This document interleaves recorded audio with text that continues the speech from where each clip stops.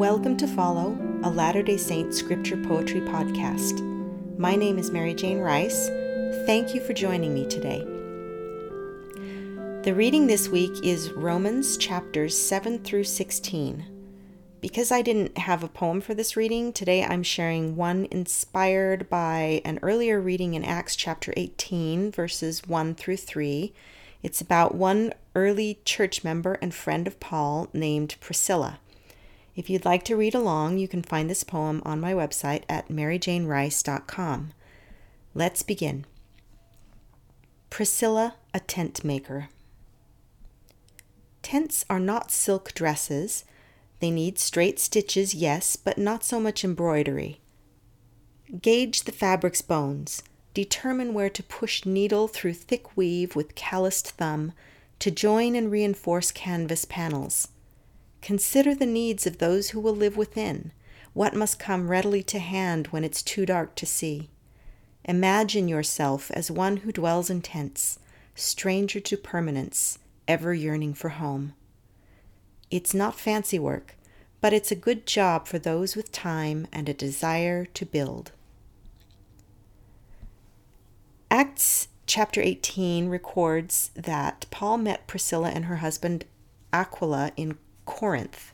They were Jewish Christians who worked as tent makers, which happened to be Paul's trade as well. Historical records indicate that the Roman Emperor Claudius had expelled the Jews from Rome in the year 49, which is where Priscilla and Aquila had been living previously in Rome. Paul lived and worked with them in Corinth to support himself while he pursued his mission in that city for about 18 months. They assisted him in that mission and continued to provide much help and support to the early church and its missionary work.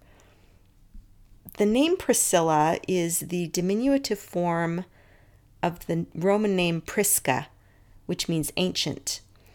And in fact, the C in the name would have been pronounced as a hard K in Latin, so it would have sounded like Priscilla, but I'll just say it Priscilla for the rest of this podcast. When mentioned in Scripture, Priscilla is usually named before Aquila.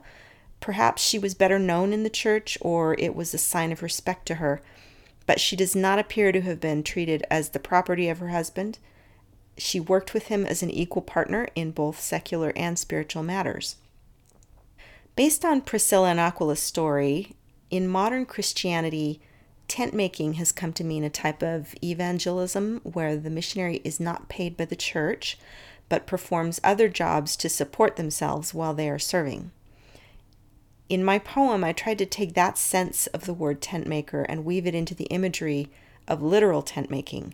It's sort of like how when we say a person is a homemaker, we might be referring to the physical duties of making a comfortable home and keeping it clean, but we might also be referring to the emotional and spiritual talents that person uses to serve those who live within the home, to make it a spiritually comfortable place to be.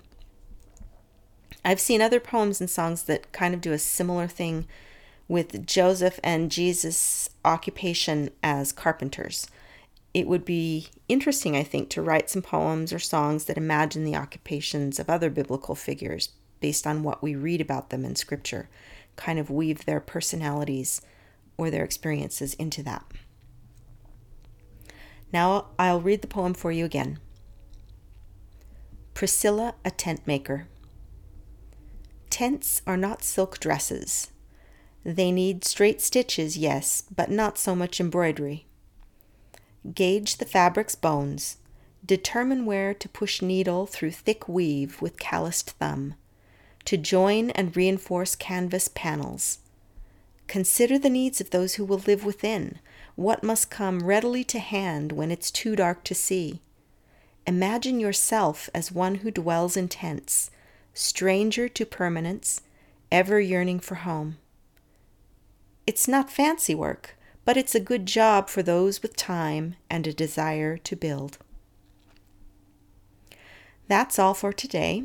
You can find more of my poetry at facebook.com/Latter-day Saint Poetry or visit maryjanerice.com. That's MERRI JANE-rice.com. My contact information is in the show notes. Thank you for listening. May your time spent in the scriptures this week be rewarding.